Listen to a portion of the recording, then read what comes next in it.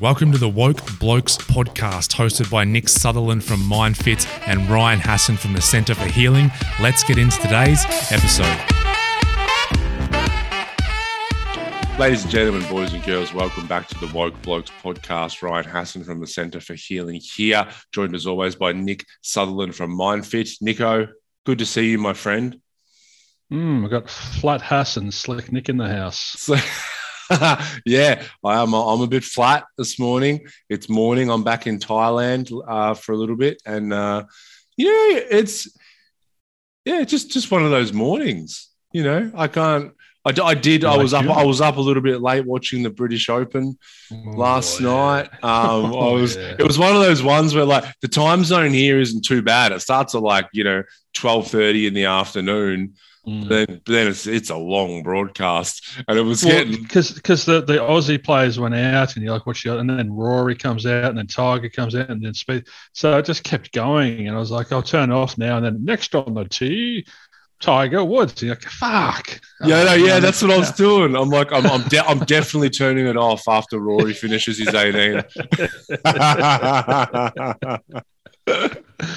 Yeah, so it's just one of those mornings for you. Just normally I've been getting up and going to the gym early and all that. And this morning I just hit snooze on the alarm and have a you day.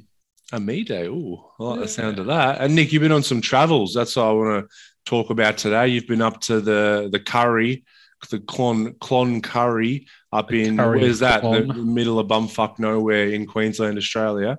Yeah, it's the edge of the world. Right. No fuel for 2,000 kilometres past this point. Right. No, it's not that bad.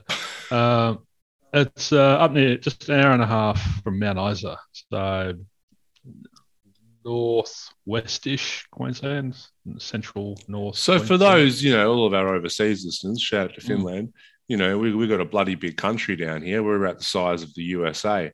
But instead of having 300 million people, we've got, what's our population now? 25, 30?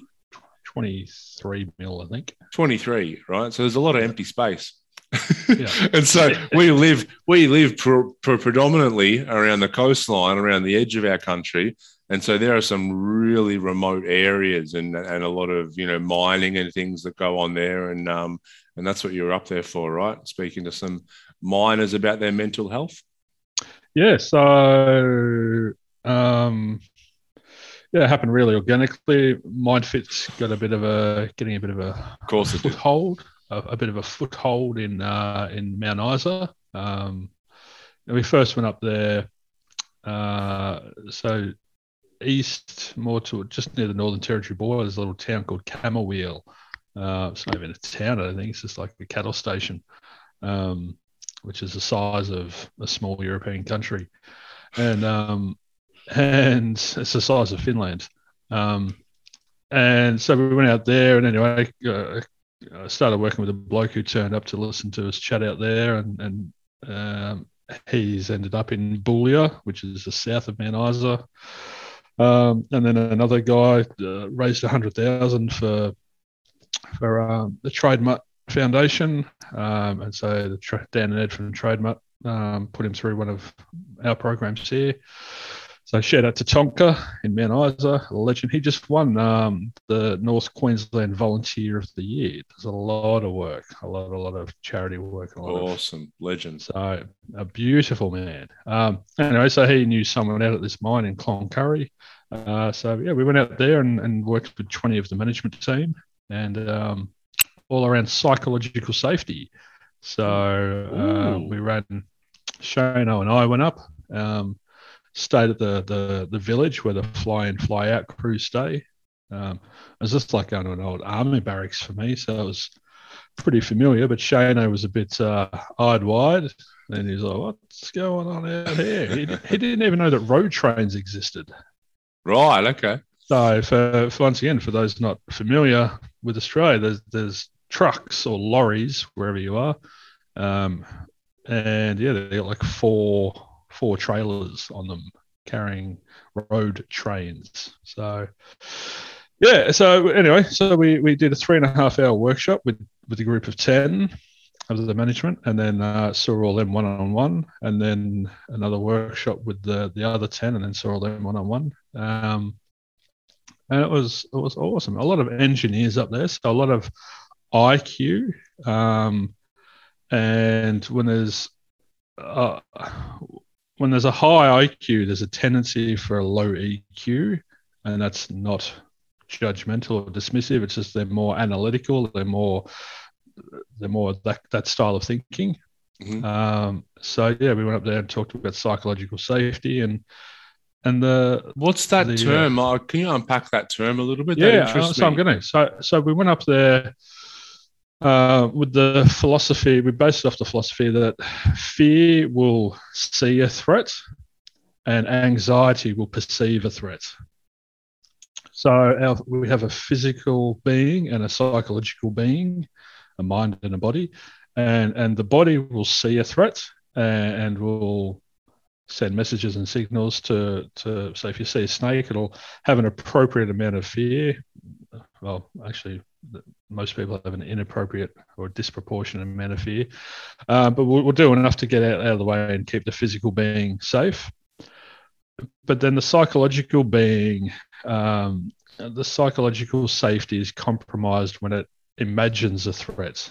And what's imagined is that sense of safety or security, or most commonly, it's the ego not getting what it wants, not being perfect, not being loved and liked. The imagination is like, I want to ask her out, but she's going to say no and thinking I'm an idiot. Like that's the imagination perceiving a threat. So then, my mind's prevented me from leaving my house. So my psychological safety was compromised to such an extent that I couldn't open a door. Mm-hmm. So it was really interesting. So we went up there and worked with all these very analytical thinkers, and they were expecting a PowerPoint presentation, and right, well, management should do this, and we came in and went, all right, everyone close your eyes. We're going to do a half-hour meditation. Where's the charts from the PowerPoint and the data? And I want to take notes. A lady actually said, where's the data to where is the data? And I laughed and said, oh, you wonderful creature. We don't feel it instead of thinking it for a minute. Just sit there and feel it. There's the data right there. You've got all the data that you need. And she's like, does not compute. So it was wonderful. It was wonderful and I had a moment, and it was my first time really witnessing an awakening. Ooh. Yeah. Yes. Okay. Yeah. Obviously had my experience and have helped people to various degrees, but in one of the workshops, I said this sentence, and so I did a one-on-one session with this client, one of the managers, the next day, and he walks in and sits down, and he's an older guy in his 60s, and he sits down. And I said, just gently, when you do this work, you pick up on what they're putting down emotionally or the vibe, and I just gently said, "How are you?" And that was enough for him to start welling up, and he said, I've been an iceberg for 61 years, and yesterday you cracked me. It cracked me wide open. And I was like, oh. And then he started crying. And I said, just keep doing whatever you're doing. That's wonderful. And when you're ready, I'd love to hear more about it. If you'd like to share what your experience was. And he said one sentence that just, I don't know what it did. It just pierced me, or it undid me, or it just found a way in. And I said, what was it? And he said, being right isn't more important than how people feel. Mm. And I said, oh, I can't even remember why I said that. And Shane, actually, the next day, I brought him in. I said to this guy, can I bring Shane in? Because we don't see this very often to the degree that it's occurring. And he said, yeah, no worries. So Shane came in, and Shane said, yeah, I heard you say that, and I can't even remember. I thought, why did Nick say that? I've heard you say it before, but never in a workshop. And I'm like, I don't know. It just came to me. It literally, So let's get a bit woo-woo. I reckon it came through just for him. For him, yeah. Yeah. And because it wasn't really in context. I think it was said in a meditation, actually. Yep. So anyway, so he's been married for 10 years or so, and he said his wife keeps saying to him, you're always right. You don't care about how I feel. And he's like, well, I am right because the data says, and so literally he has been correct, but it's come at a cost of him running over other people. He hasn't factored emotion, of course, into the equation. Yeah. And he said, he's done these kind of workshops all over the world, at all the mines that he's worked in, decades and decades of it. And he said he's never sat there and been so engaged and actually written notes. He said, I expected to turn up, switch off for 3.5 hours, switch back on and go home. And be right. Yeah. And he said, I was writing notes and I took my notes home and said to my wife, just read these. And she's like, stimulus-based response. I don't know what that is. And needs, don't know what that is. And he goes, keep going. And then he'd written that sentence and she goes, what the fuck is this? What the fuck is that? This is him explaining it. And she's like, what is this? And he goes, I know. And I it did something, and now I don't know who I am. Yeah. And she's like, right. And he said, I'm sorry. And he'd never cried, never had emotions, never had access to that. And he said, I in the session, he's like, I don't know what to do now, but I'd love to. I'm thinking I need to do a 12-month program, and I think I need to obviously learn more about this and start evolving, because he's got an 8-year-old daughter as well. So and he's like, I don't want to be dismissive. I don't want to always be right anymore. Yeah. So it's like, how am I going to relate differently to the people around me? And that's a process that he's going to have to learn. Yeah. And that really is an awakening. It's the falling away of a big part of our identity, to say like, well, if that's not who I am, who or what am I? It's so beautiful. It's like this.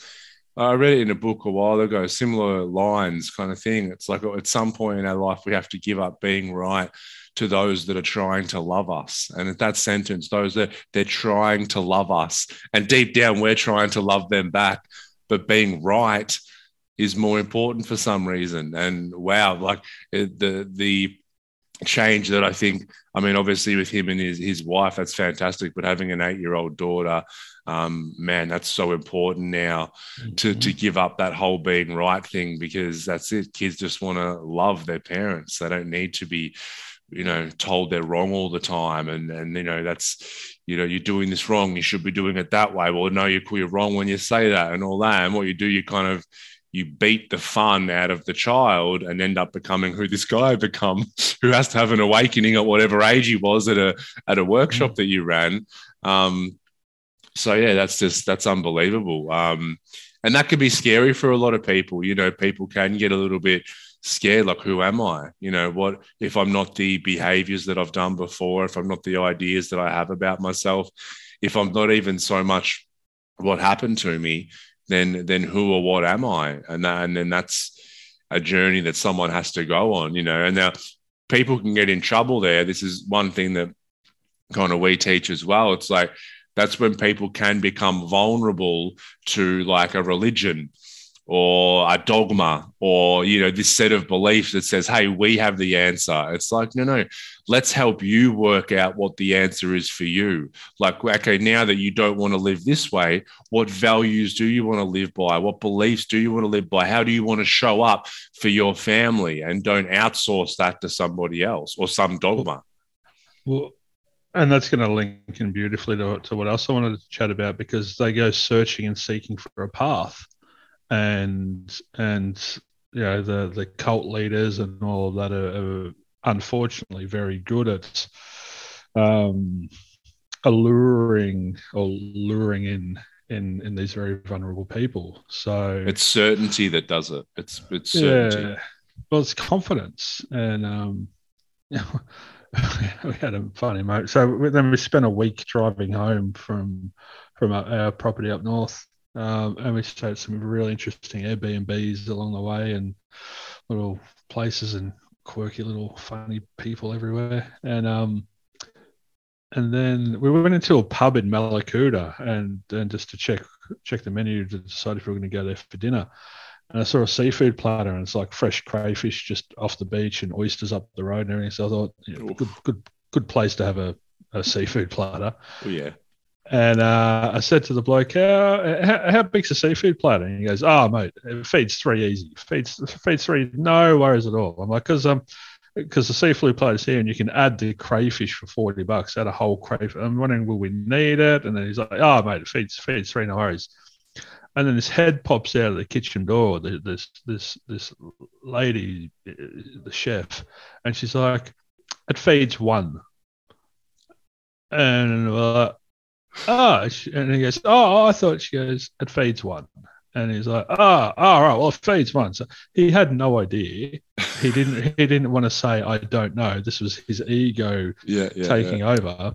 I want to be seen to be perfect and what he loved and liked. So he just made up some bullshit with confidence and just ran with it. And thankfully the chef stuck her head out and actually gave us some correct information. And we were driving somewhere after that, and Em said something very similar. She said it, and I said, you don't know the answer. You don't know what you're talking about, do you? And we both started pissing ourselves laughing. And she goes, confidence is key. And I was like, sometimes, but not really. Not in instance with that bartender earlier, because it would have put. Okay, Nick, you're right. And then it brought back, well, I don't want to be right, but I also, I don't want to dismiss your feelings, honey. I don't, because I'm right. But yeah, it's just a very funny day with lots of interesting stimulus happening. Yeah, I think we've all got that part. It comes back to we've all got these traits. I think we've all got a part of us that wants to be right. We've all got a part of us that wants to be certain. And it's like, I used to identify as someone who knew a lot about a lot. And so I might be that bartender in that instance and try and be confident. Now it's like understanding that I know a lot about a little and I don't know much about a lot. And it's like, and I love the term, that white belt mentality. So it's like, if people are talking about something that I'm not into, it happened the other day.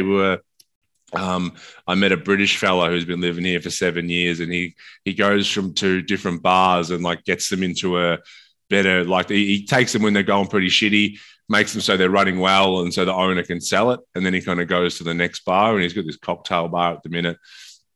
And I went down there to watch the footy.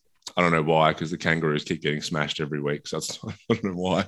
You get a new coach this week, so you're right. Yeah. And so he started putting on the rugby union, and Australia were playing England, and because I told him I was into my sport, but I'm not into union. And and there's some other guys there, and I just had that moment where I'm like, back in the past, I would have pretended like I knew what I was talking about here.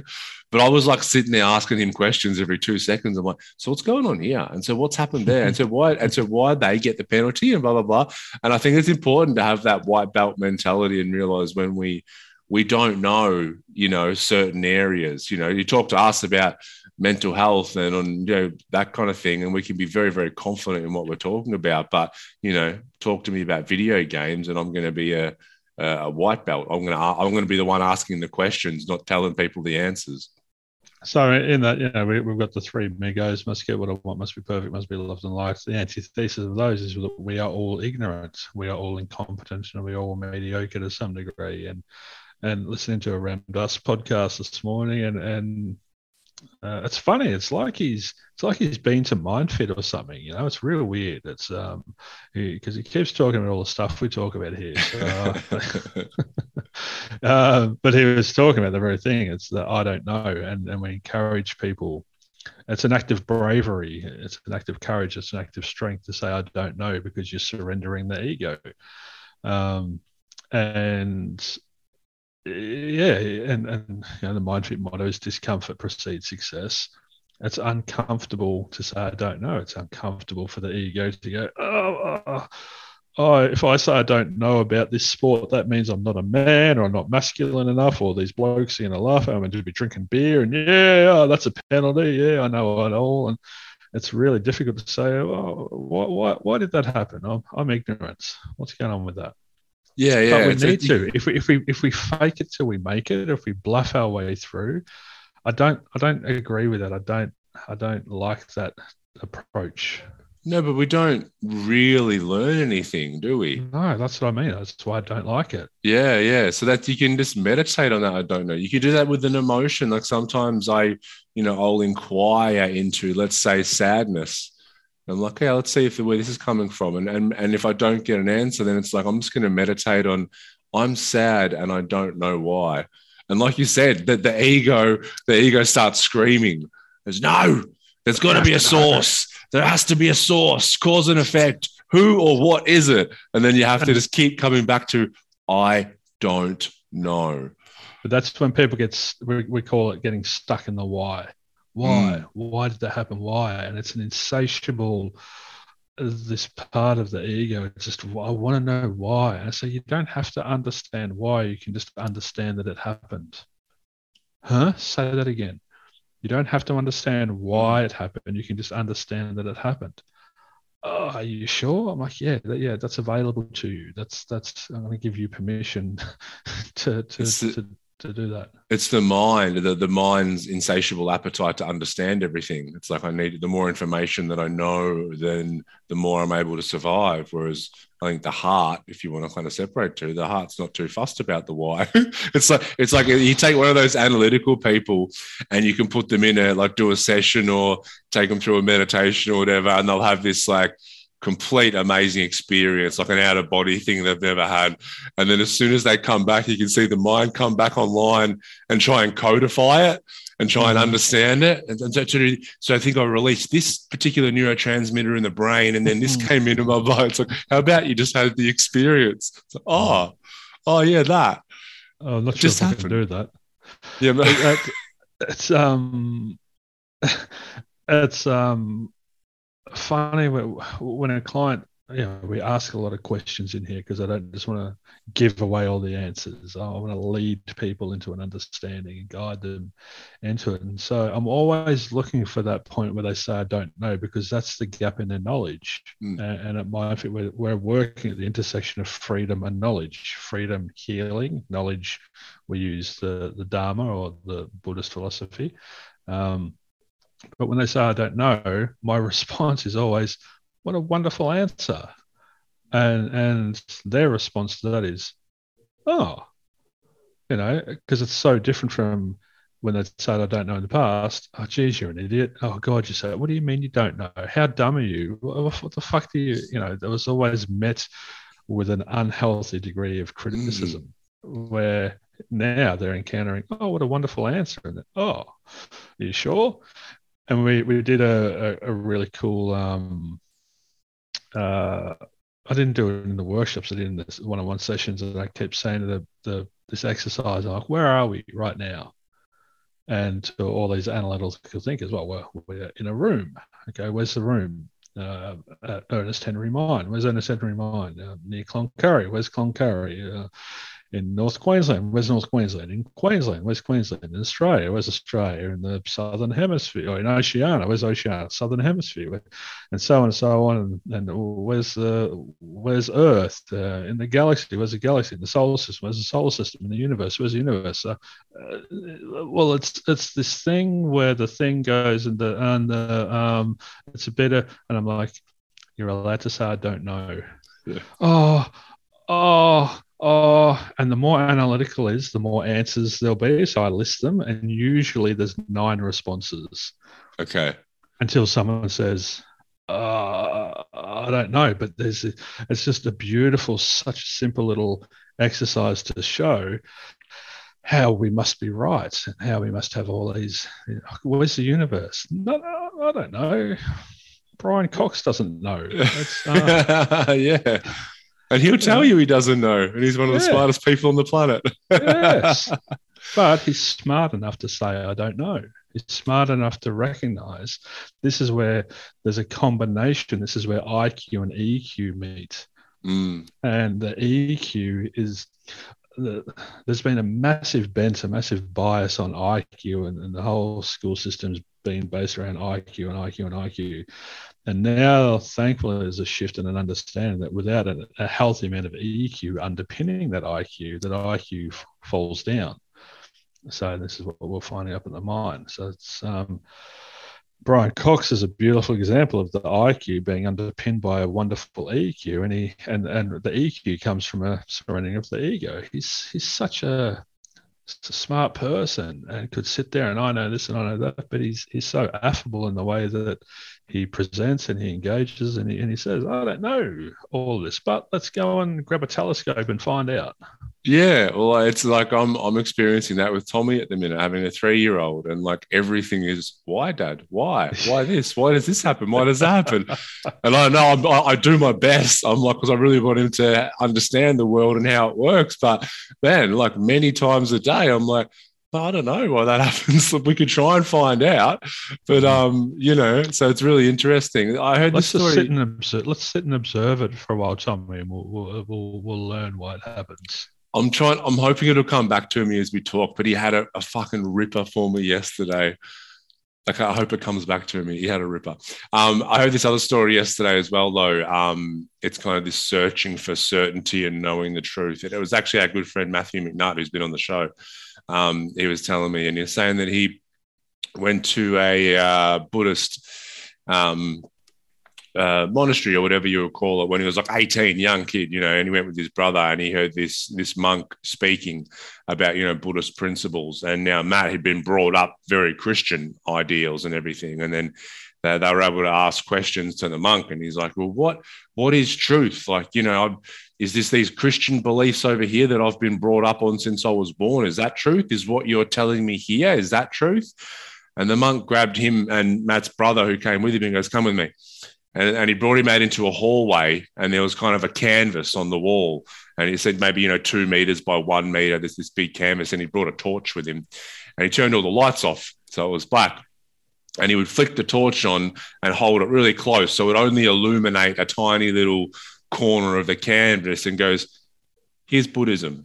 And he'd turn it off, and he'd go, here's Christianity. And he'd turn it off, and he'd go, here's science. And he'd turn it off, and he goes, here's psychology, turn off, here's Hinduism. And he'd go through all of these things. And he goes, all of these different beliefs and ideals, they'll find little pieces of truth, but inherently being a human being means we're never going to understand the whole truth of reality and the totality of it all.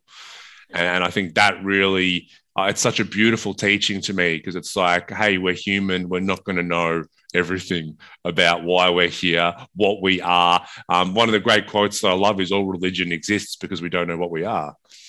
It's like we're trying to find certainty. We're trying to know something that inherently we're not meant to know, I don't think. Clients come in here, and that is a beautiful description and story. And clients come in here, and obviously, I'm going to see a psychotherapist, I'm going to get some counseling, whatever. And they come in and we unpack some stuff, and then, so what should I do? And I'm like, I think you should give up. And they're like, what do you mean? I said, I'd just give up. I'd give up. You can't say that. You can't. You're a mental health professional. You can't tell a person to give up. That's terrible. That's terrible advice. And I'm like, only if you're going to interpret it as such. How are you interpreting what I'm saying? And they're like, just give up, stop trying. I'm like, yeah, well, what are you going to stop trying? And that's as far as they've gone.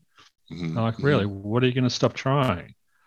I don't know. Well, what are you trying? I'm trying to make my kids do what I want. I'm trying to make my wife say certain things. I'm trying to make more money. I'm trying to make the world around me different to how it is. And how's that working for you?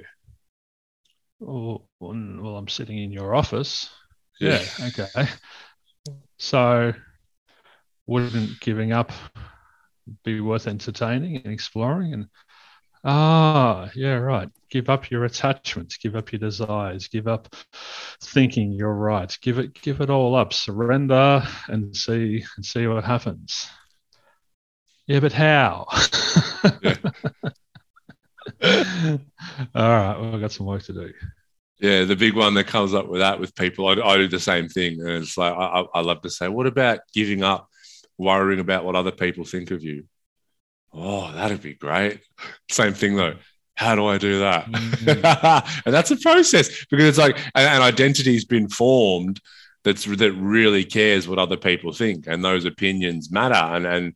And more often not, those opinions matter more than the person's opinion of themselves. And they're living in a state of fear, in a state of that fear of the psychological self. The psychological safety has been compromised. Yeah. Can I tell you a story?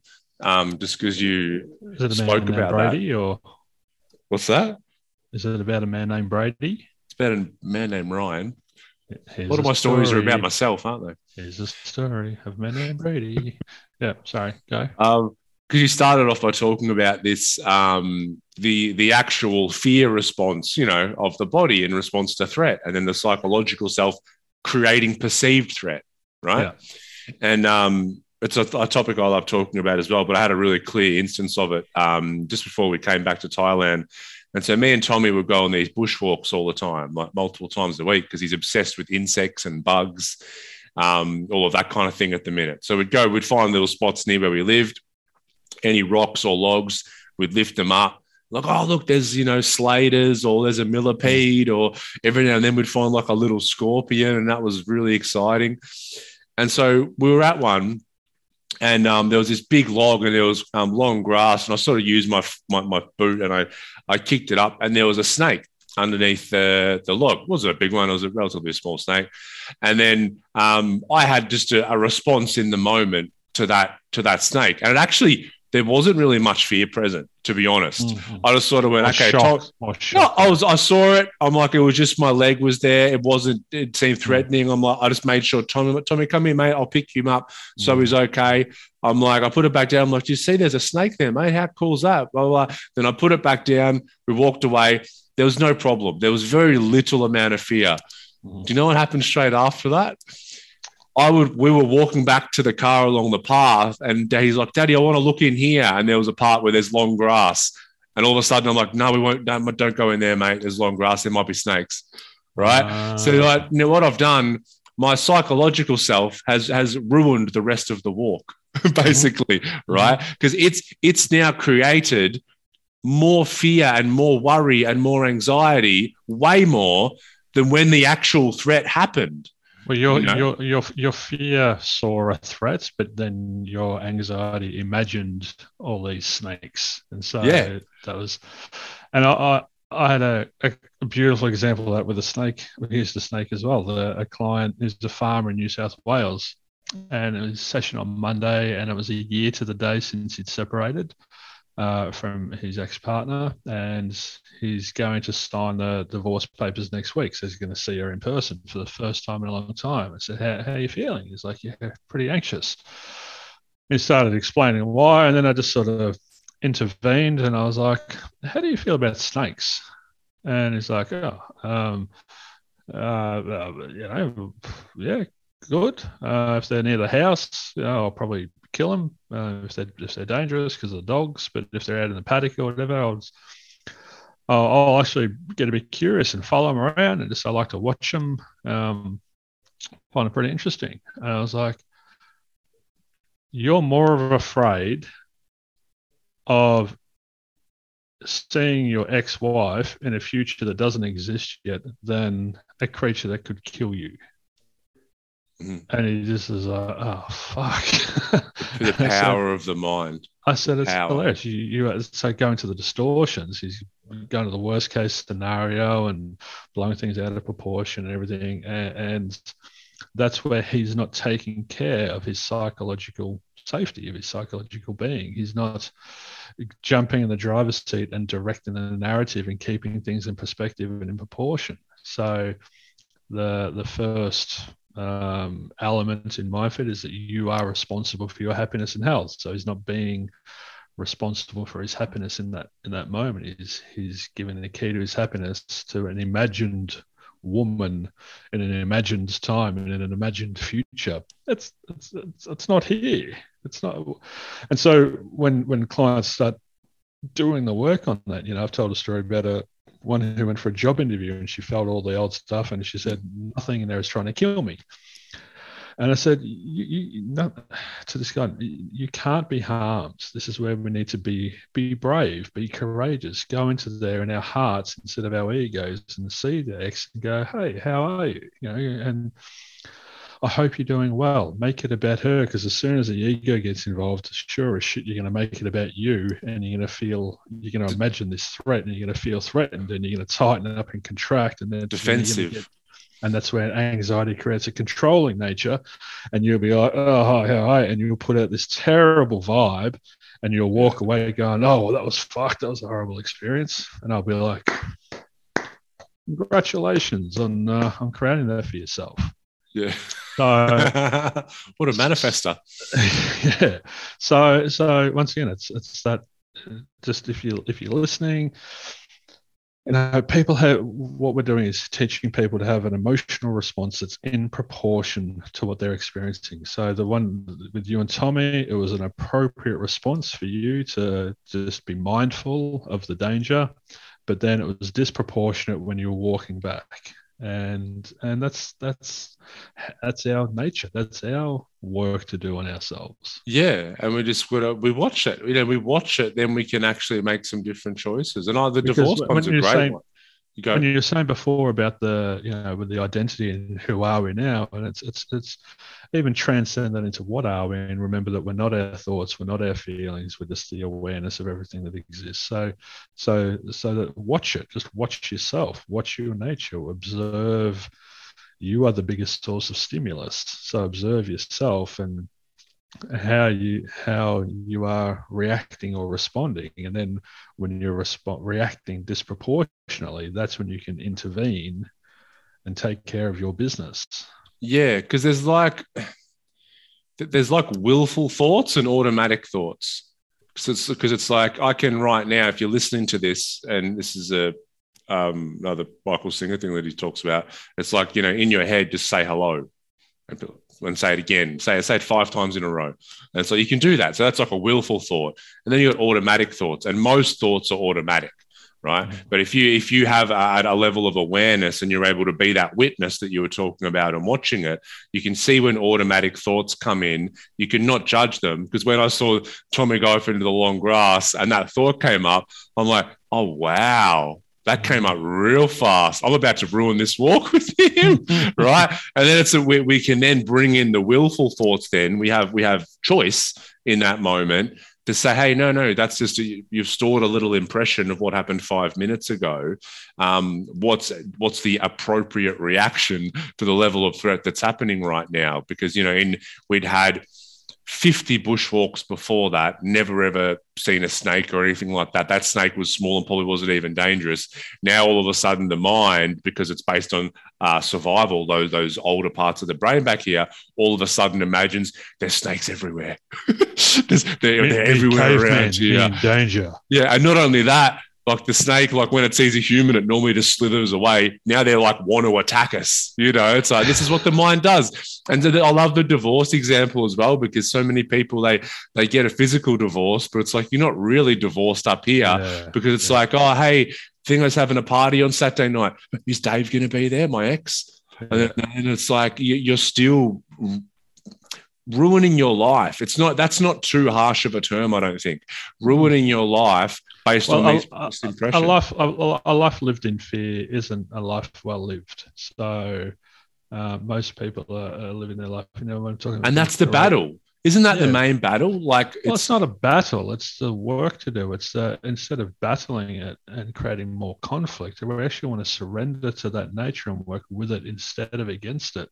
And we can only do that through deepening our understanding of ourselves and our nature. And understanding is the cornerstone to love. So when we can love ourselves, we can take care of ourselves, we can treat ourselves a bit kinder, we can look after ourselves. We're in a position where we're okay. Then we can help those around us. We can walk each other home, and we can go and sign the paperwork with compassion and empathy. And I really honestly wish you a wonderful, happy life, because I'm okay. I have happiness within me, so I can give that happiness away to you. But I can't do that if I'm not doing the work. And what you said before about that emotional divorce was M separated from her ex-husband years ago, but still hasn't gotten a divorce. Just haven't gotten around to it. When I went through my divorce, I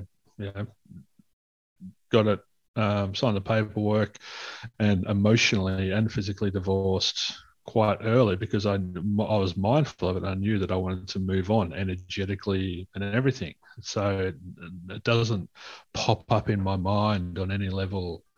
Now, different circumstances because Em's got kids involved and whatever, but she was sharing her story to someone, and they said, because of the mention of divorce popped up, and I said, I'm not divorced, but we're separated. And this person said, in the eyes of the universe, you are still married because you've still got that energy connection. You've still got that energetic connection. Mm-hmm.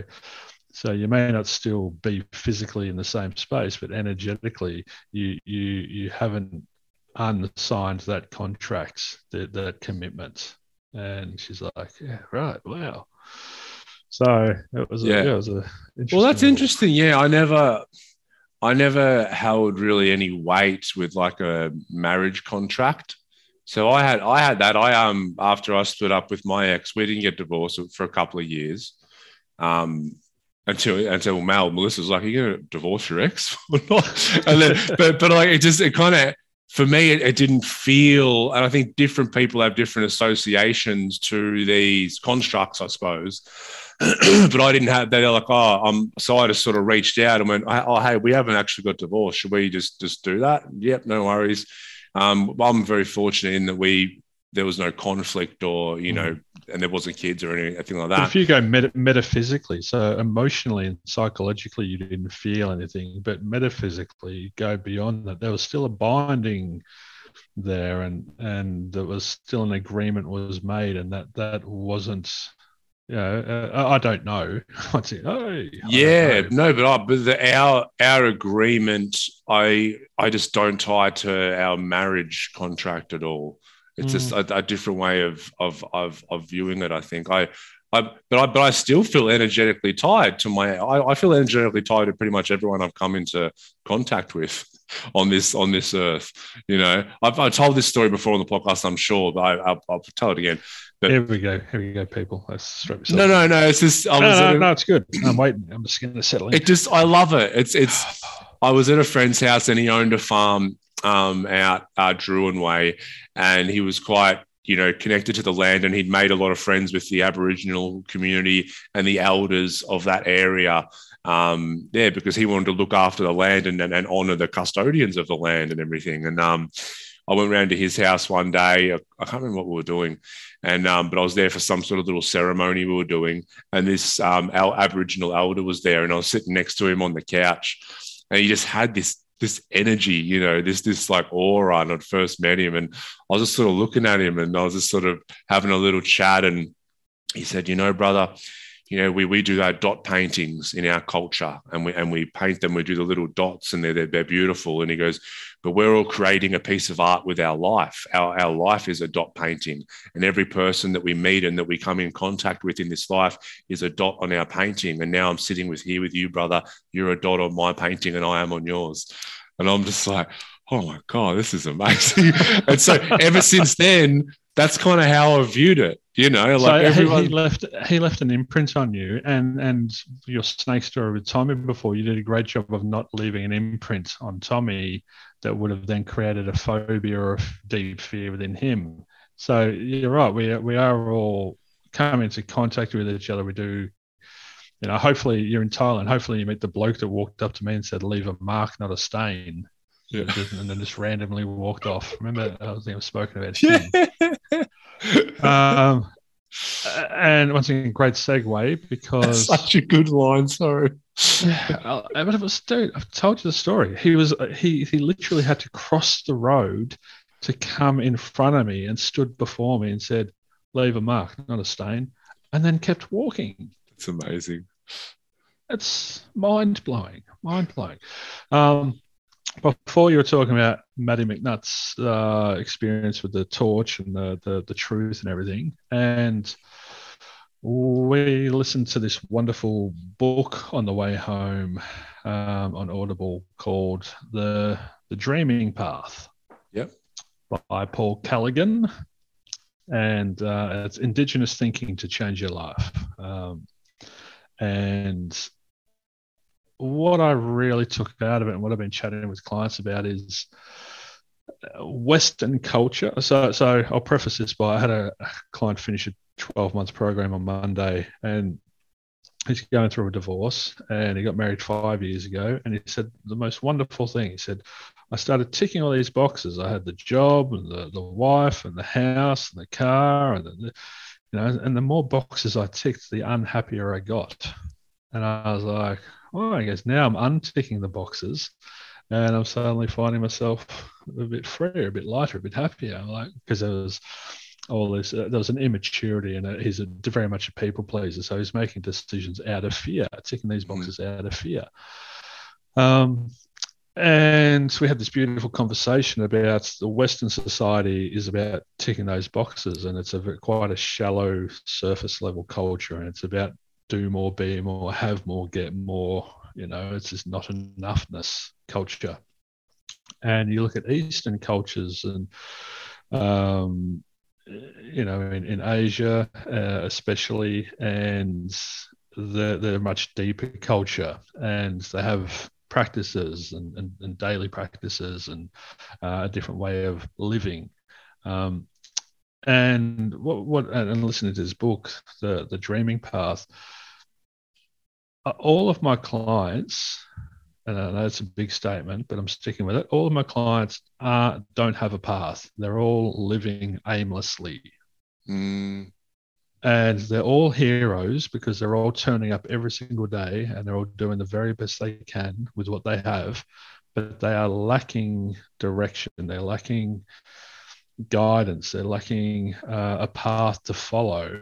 And they'll try this or they'll try that, and they'll stick this Band-Aid on or dabble in that. And I did a meditation, and they try all these little things, but until they stick and commit to something. Now, path could be martial arts. It's a discipline. It could be religion, Buddhism. It could be just an Eastern culture, But so there was a beautiful book. We had Catherine Ingram came into HQ. She's moved to Mornington now.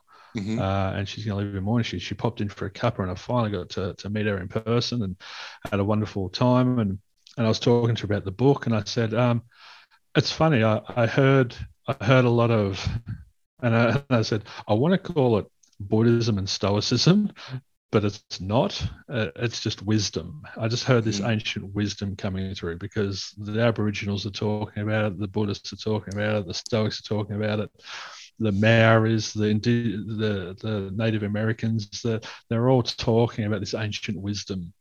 And that's the path that we can start to really come in contact with. And when a person is in alignment, when a person is on a path, they are solid. They are in their skin. They are here and now. They are just unrattled. They are at ease. And I'm really going to shine more of a spotlight on, I consider myself to be a guide. When someone says, what do you do? I'm like, I don't know.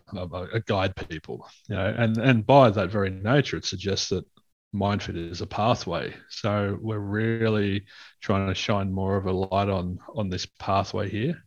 Yeah, yeah, I love that. It's made me think when we were starting the center and we were kind of putting it out there like, hey, this is the new generation and the new blah blah blah and all this. And then I read a book on the history of Aboriginal healing from like thousands of years ago. I'm like, oh, they were doing what we do, and then different traditions. The same. You're right. Call the sign writer. It's not new generation. Yeah, no, it's ancient. And so, yeah, no, I was listening to a guy recently, and if we think about this on a real collective level, and it ties into these, how when someone's in alignment, they know who they are, they have a set of values, they're moving in a direction, they're enjoying life along the way, and this guy was talking about, back when Darwin found the theory of evolution, and realized that, hey, guess what? This big man in the sky didn't make this 6,000 years ago. This is, and then Nietzsche famously said, God is dead and his blood will be on his hands for centuries to come. And it was very true when it came to that. So now it's like, this theory of evolution showed that a lot of religion is just a set of beliefs that people lived by. And now we've been spending however many years trying to work out what set of beliefs we should live by now that we know that those ones aren't exactly correct. Even though there's some wonderful truths in everything, they're not correct. So it's all fallen apart. And so now our Western culture, exactly like you said with the box ticking, because I was the same. It's like, go get your education, play some sport, get a job, earn money, get married, get a house, have kids. And that's why I was ticking the boxes as well and going, this can't be it. Like, is this? I remember my dad said to me once, I'm like, Dad, why do we get married? Like, is that kind of weird? He goes, it's just what you do. And I'm like, and I go, okay. And then looking back now, I'm like, what a shit answer. Bro, I'm glad you're not applying that approach with Tommy. Tommy's definitely not having that approach. Brian Cox had listened to this story from him, and he, because you just said this can't be it, and he said he laughs when he hears people say, "Is this it? Is this all there is?" Because he's like, the universe is 13.5 billion years old. Planet Earth's about 5 billion years old. And then we're, however million years old, and we're just made of stardust, basically. So we're these constructs, and one day we won't exist, in here, but also as a species. So in the grand scheme of things, we're in this tiniest sliver of little windows where we, in this construct, get to feel and see and think and hear and experience all that is in existence. Well, not all, just because we can only see so much in the frequencies that we have, but we get to experience and see and feel things. How the fuck is that not enough? Like, how? It's a miracle that the ego and the label and identity of Nick Sutherland exists in this microcosm of time where I can stand on a planet and see another planet. Yeah, it's like compare it to being anywhere else in the universe where there's just nothing. Time. Yeah. Or even like we're trying to. We send rovers to Mars and try and go to Mars. It's just red dust. That's all it is. There's nothing else there. There must be more. It's not enough. There must be signs that at one point there may have been water here. It's like, well, we've got heaps of water. I've got a pool right here. I've got the ocean right there. Like, I could come back to the term. It's like I like the term just this. Like, what is reality? It's just this. It's not, and I like the term just this because it doesn't have to be grand. It doesn't have to be peak moments or whatever it is. It's just whatever's right in front of us. And whatever's right in front of us was here way before us, like you said, and it's going to be here way after us. Mm-hmm. But we get to look at it for a little bit. So that's what I talk to clients about. Be here now. So be it. It just is. Do the work. Mindfit's 4 commandments. That's as simple as I can. That's as basic as I can reduce everything down to. Just Yeah. be here now. Oh, this happened. Well, so be it. Oh, what does that mean? It just is, and do the work. Yeah. That's the path. if you're looking for a path, just try and follow that one for a bit and see what happens. Beautiful. Beautiful, Nico. That was wonderful. You got anything else you want to share? Oh, I love you. Oh God, I feel that. I'm receiving that fully. Good. And it's not I love you. I am in a state of love, and I am existing in that state of love with you. Love is a verb. Mm-hmm. Love is a battlefield. Bit of Pat Benatar, I think there. Yeah, well, yeah, we haven't done one for a while. We've had a bit of a break. You've been over there and doing your thing, and I've been off doing my thing. So it's wonderful. It feels wonderful to reconnect on a weekend where there's golf to be played and talked about. And absolutely, we'll be texting back and forward during the Open. Rory started off well again. Who's winning? Who's winning for you? Who's? Well, I'm obviously I want Cam Smith up there again, so I obviously want him to get the job done. I'd like Rory. Who's gonna win? I don't know.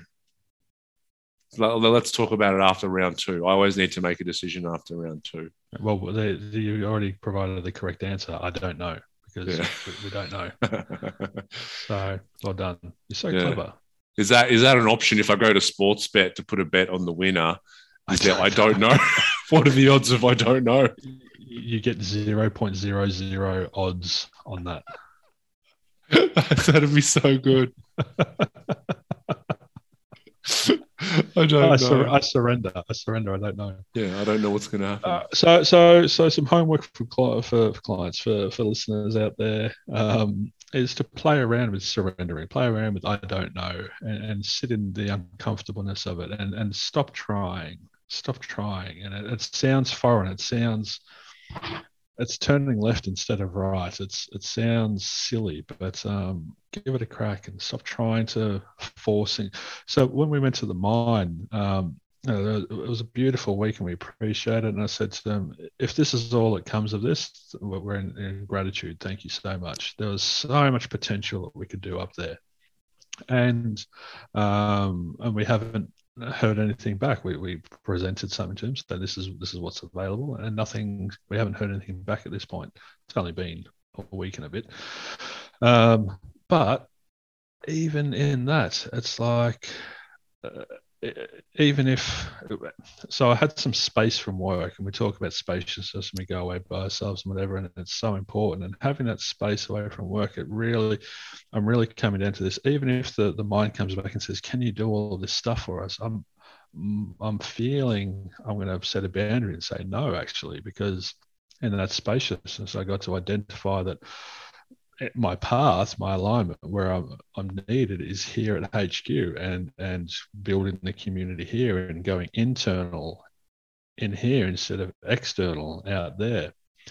So yeah, it was a really interesting learning to come into that, and you can't come into those decisions or those understandings or those moments of clarity without that spaciousness. So I'm giving up my desires to go and do all the work out there, and giving up thinking that I should go and do all that. And I said to Shane, it's like, I'm just taking my hands off the wheel. And it feels, it could feel terrifying to let go of trying to control it and steer it in a certain direction. But I know MindFit is its own entity. As soon as I get involved and start interfering, it doesn't work. So I've got to keep coming back to, I'm just a passenger in this. So. That's the best metaphor. I love the hands off the wheel.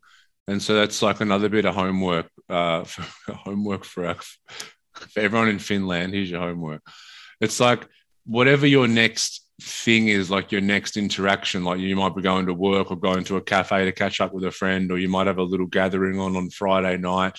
Take your hands off the wheel, because when you say give up and trying, it's been drilled into us that you should never give up and you've always got to try. What we're saying is stop trying and give up any expectation of how this thing's going to go, because that's what we do. You desire for it to be a certain way, or your agenda of what it should be. Exactly. It's I'm going to this thing and it has to go a certain way for me to be okay. What if I was okay no matter how it went? That's hands off the wheel. We've got Dan in here as a practitioner now, and he's added a beautiful little tool to the toolbox, and he's got 3 types of business. You got yours, theirs, and the universe's business.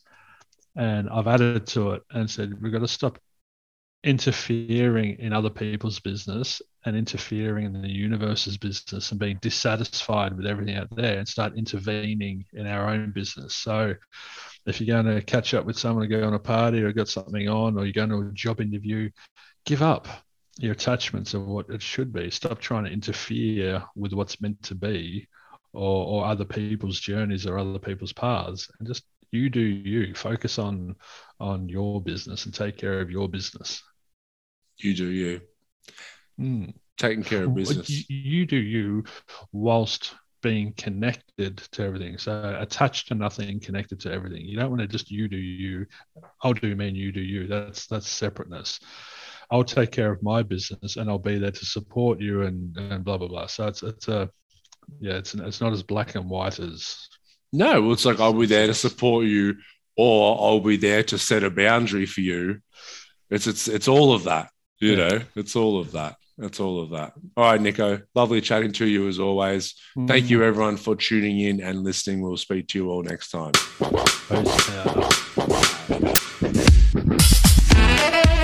Thank you for tuning in to the Woke Blokes podcast. Please don't forget to subscribe to the show. Also, leave us a 5-star rating. We thank you so much, and we'll see you all next time.